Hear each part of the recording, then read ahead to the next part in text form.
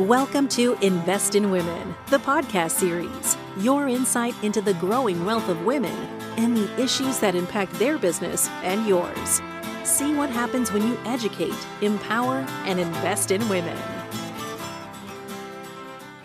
Schwab Advisor Services is proud to support the Invest in Women podcast series and to advocate on the industry's behalf to attract new, diverse talent. Schwab Advisor Services is passionate about supporting independent registered investment advisors with the insights and strategies needed to grow their business. Explore your path to independence at advisorservices.schwab.com. We are now joined by Lisa Brown. Lisa, thank you so much for joining the podcast. Thanks, Melissa. I'm glad to be here today. So I am a little biased today because I'm so thrilled. Lisa and I are both in the same city, and she's familiar with my work in broadcasting. And now we're going to get to be familiar with her work in the financial realm. So let's start with how you decided to do this for a living. So I'm maybe a little unusual in that I entered financial planning right out of college. This is the only career I've had. I was in undergrad, I was majoring in finance, and I met with the career counseling office one day and I said, I'm majoring in finance, but I really like people. Is there something I can do that marries the two of them? And they said, well, we've got this alum who is the director of HR for a financial planning company. Why don't you go meet with her? And so really the rest is history there. I entered financial planning right out of college, and I got my MBA a year or two into working because I was like, I'm in my early 20s. I don't know if this financial planning thing is right for me. So let me get my MBA as a fallback, just in case I know I want to do something in business. And 23 years later, I'm still here. Nice. Well, I mean, is that something that's unique that for you to do this only in your career? Or do you find in this profession, people tend to come from different backgrounds or different careers into this?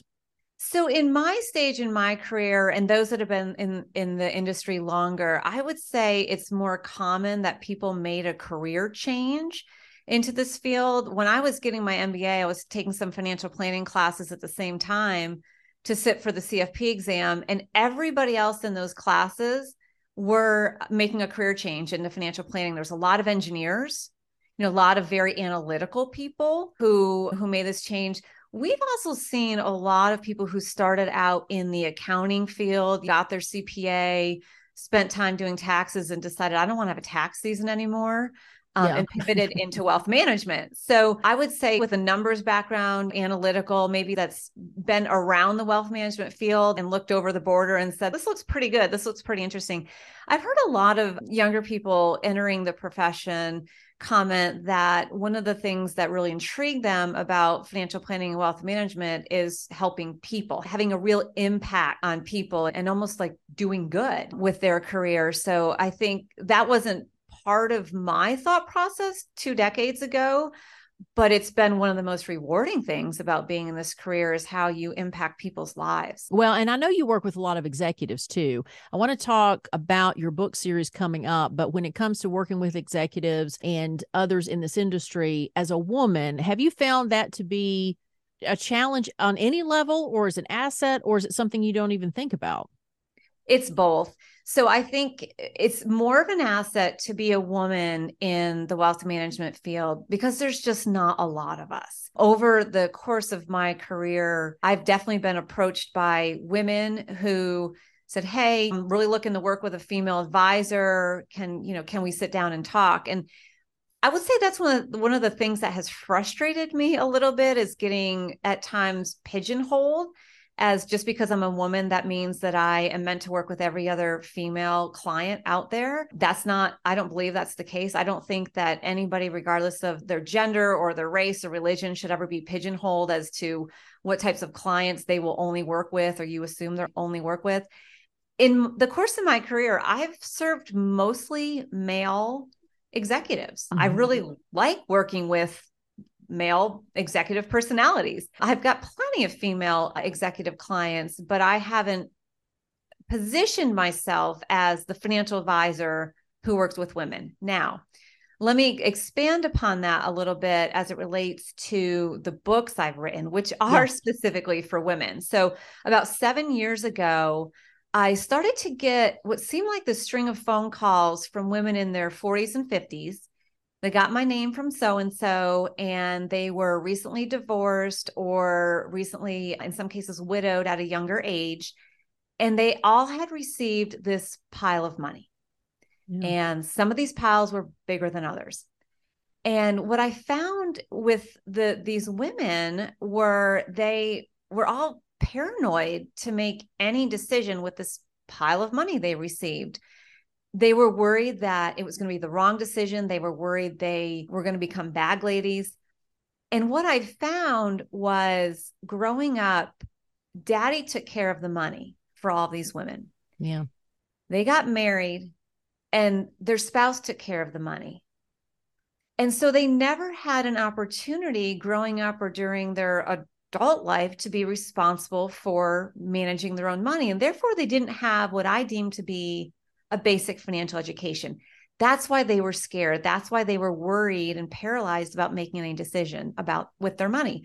So I was frustrated by what I was seeing. And one day, as you know, anybody who runs will say you typically do your best thinking on your runs. I was on a run and I thought, instead of being frustrated by what I'm seeing, I'm going to do something about it. And that's when I decided to write a series of financial books for women at different stages of their lives. Oh, I love it. Yeah. I mean, you have one for women who are coming out of college. You have one for women who are in their 40s and their 50s. I mean, I love this because it's so funny that you talk about, Lisa, how dads have taken care of the money and the husbands, even friends I know that are single and some that never married still have that perception. So it's not like they were living with a guy and they let him do the finances. It's just that so many women just have this perception that they can't handle money, that they tend to ignore the topic in their lives, regardless of their relationship status, which is so bizarre to me. It is. It's one of those things where we all know the earlier you pay attention to it and start saving well and making good decisions with your money, the better off you'll be. But there's really nothing forcing that issue. I found that in many cases, new clients that have never done financial planning, when they come to us, they're experiencing some sort of life event, which is now forcing the issue. Maybe they're getting ready to retire. Maybe somebody passed away in the family, birth of a child. Something is happening in their life where they're realizing, gosh, I need to figure out if I'm okay, if I'm going to be okay, or what I need to do now to make sure I'm on the right path. And, there's also this saying in our industry, most people spend more time planning their vacation than they do planning their finances each year. And I just think that for some people, money can be it's complex and it can be overwhelming. And I think there's a lot of embarrassment out there. I think people realize they haven't paid attention to their money and they're almost too embarrassed to start talking about it and getting help. Right. And that's the worst thing you can do, because just like if you have a health issue, the sooner you can get to your doctor, the better. Get a game plan going to address the problem and get to a good solution. It's the same thing with your money. The sooner you can realize that you're probably not in great shape and you can go get help, the easier it'll be to get on the right path. Well, I also think it's fascinating that this idea that all men can handle money, because I'm sure you've seen where there's guys who are like, boy, I need the help and I have this pressure to live up to this standard, right? That I'm supposed to know all this and I don't know as much as I should. So I need the help as well.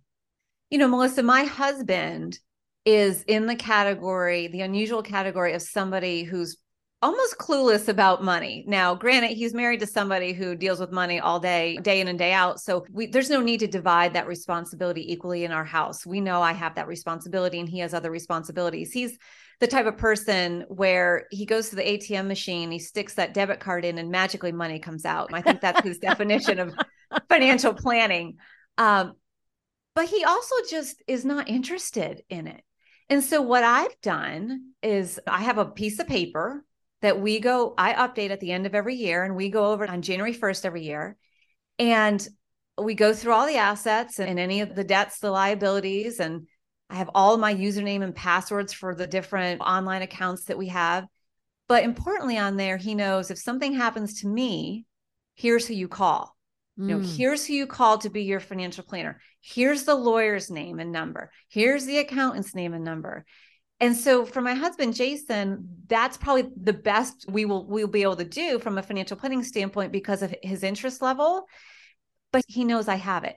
On the other hand, you're absolutely right that there's some men who have, maybe allowed their family's spending patterns to be above their means for a number of years. And there's a level of maybe shame or embarrassment to admit that they need to cut back. And I've seen this with some clients where the spouses aren't always forthright with each other about the financial situation. And right.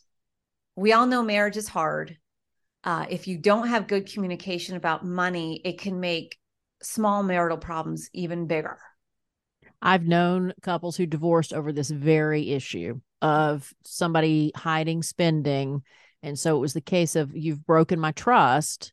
And so what else are you not being honest with me about? And so unfortunately, they didn't make it. But at least if you looked at my Amazon account, like every year, if I'm doing taxes but if I have to look through like an Amazon account for something that I donated or something, whatever, look at how many orders I did just on Amazon in a year's time. That's a sobering moment in itself, because I don't realize what I'm doing. So I think I'm in your husband's category of, look at this magic money that just showed up and I have this credit on my credit card. But I think that with money, so many people, it's such a personal thing. And that's what we associate our perception of people with.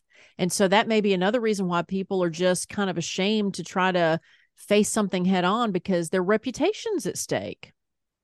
In my second book for women, the one that's called Financially Fit and Fabulous in Your 40s and 50s, I talk about the spending and saving equation and how that can eliminate all the guilt with your finances. And my point there is, most people, when they think about what they're going to save each year, they look at, what is my income? What are my expenses? Then they subtract out their taxes. We have to pay our taxes, right? So income minus expenses minus taxes equals savings. That's at the end of the equation. That's what's left over. That's how most people treat their spending and saving equation. My recommendation, and I talk about this in the book, is you need to rewrite that equation. So you take your income minus your savings minus your taxes equals your spending. That's at the end of the equation. So if I save what I know I need to save first, in some cases, what I'm saving lowers my taxes. So if I'm making sure I save my money first each month, whatever's left over, I can go on Amazon as many times as I want and buy whatever I want, because I've already taken care of me first. I've taken care of my savings first. So if you can rewrite that equation for yourself, it eliminates the guilt. And maybe if you're married, maybe it can eliminate some marital arguments about where you're spending your money. Because again, what's left over every month. You can go ahead and spend it. You've taken care of the savings first. Mm-hmm. Well, Girl Talk Money Talk is the name of that series, that book series, and Taking Stock is also Lisa's podcast. One final question, or one final thing to talk about, is other advisors. Do you see mistakes that other advisors make when it comes to handling maybe women in particular, and their maybe sometimes reluctance to deal with their financial matters? I think it's having the right amount of patience. I've had to learn this over the course of my career, where I know I'm an impatient person. And if I can see what I believe to be the right answer for a client, I want them to get there quickly. But we have to appreciate that everyone's approaching their money from a little bit different angle, a little bit different experience. And as you said earlier, Melissa, it's emotional. Mm-hmm. So I have found that if I make a recommendation, and even if the client doesn't take it right away, you can't assume they're not going to take it, that they're not going to listen to you. Maybe it's just not the right time for them to move forward. As advisors, I think most people would nod their head and agree that one of the top recommendations we make that clients drag their feet on is getting their will updated. Yeah. Always happens.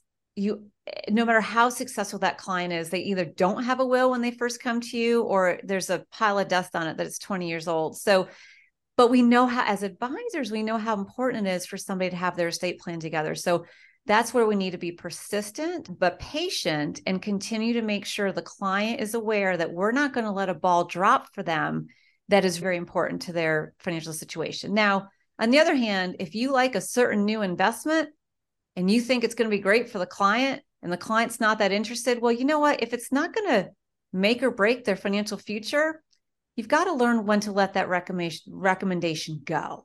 Again, it doesn't mean they're going to say no to everything you suggest in the future, but what is really critical for that client and what is almost a nice to have for that client? That's a good point, because some clients may be worried about being taken advantage of, or they're already coming in defensive, right, when they come to the advisor. And so that's also a way to build trust, I would think, with the client and the advisor.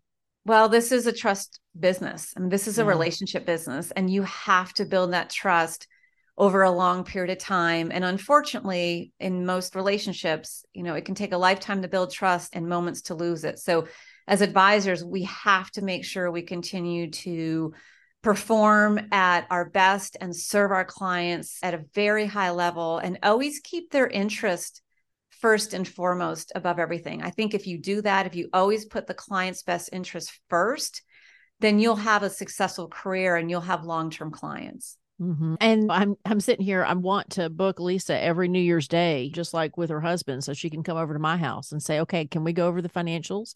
And can you tell me exactly where we are and what I can do and that kind of thing? I mean, I don't think you'll offer that service to me, but we do live in the same town. So maybe you can come over and do that if I talk you into it. Melissa, you don't have to talk me into it. I'd love to do that. That'd be super fun. It's a great way to ring in the new year. Exactly. But no, I think that's great. And that's what advisors do for their clients, basically. And I think that if you polled most individuals, including financial advisors on some level, because, sometimes what you do for a living, you're not always doing great in your own house. And if you ask people, who do you call if something happens to a spouse or a loved one, how many people would be able to answer that question?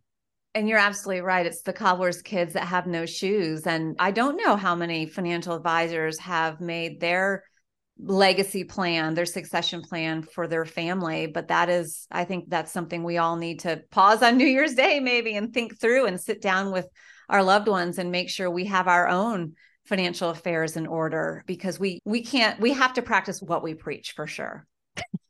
You just made a new tradition. I have forced you into a new tradition that you've inspired for everybody to take stock into the phone calls and the accounts that you need to get into in case of a tragedy or an emergency, as well as taking care of your financial portfolio. So Girl Talk Money Talk Again is her book series. Taking Stock is her podcast. Lisa, thank you so much for being with us today. We really appreciate it.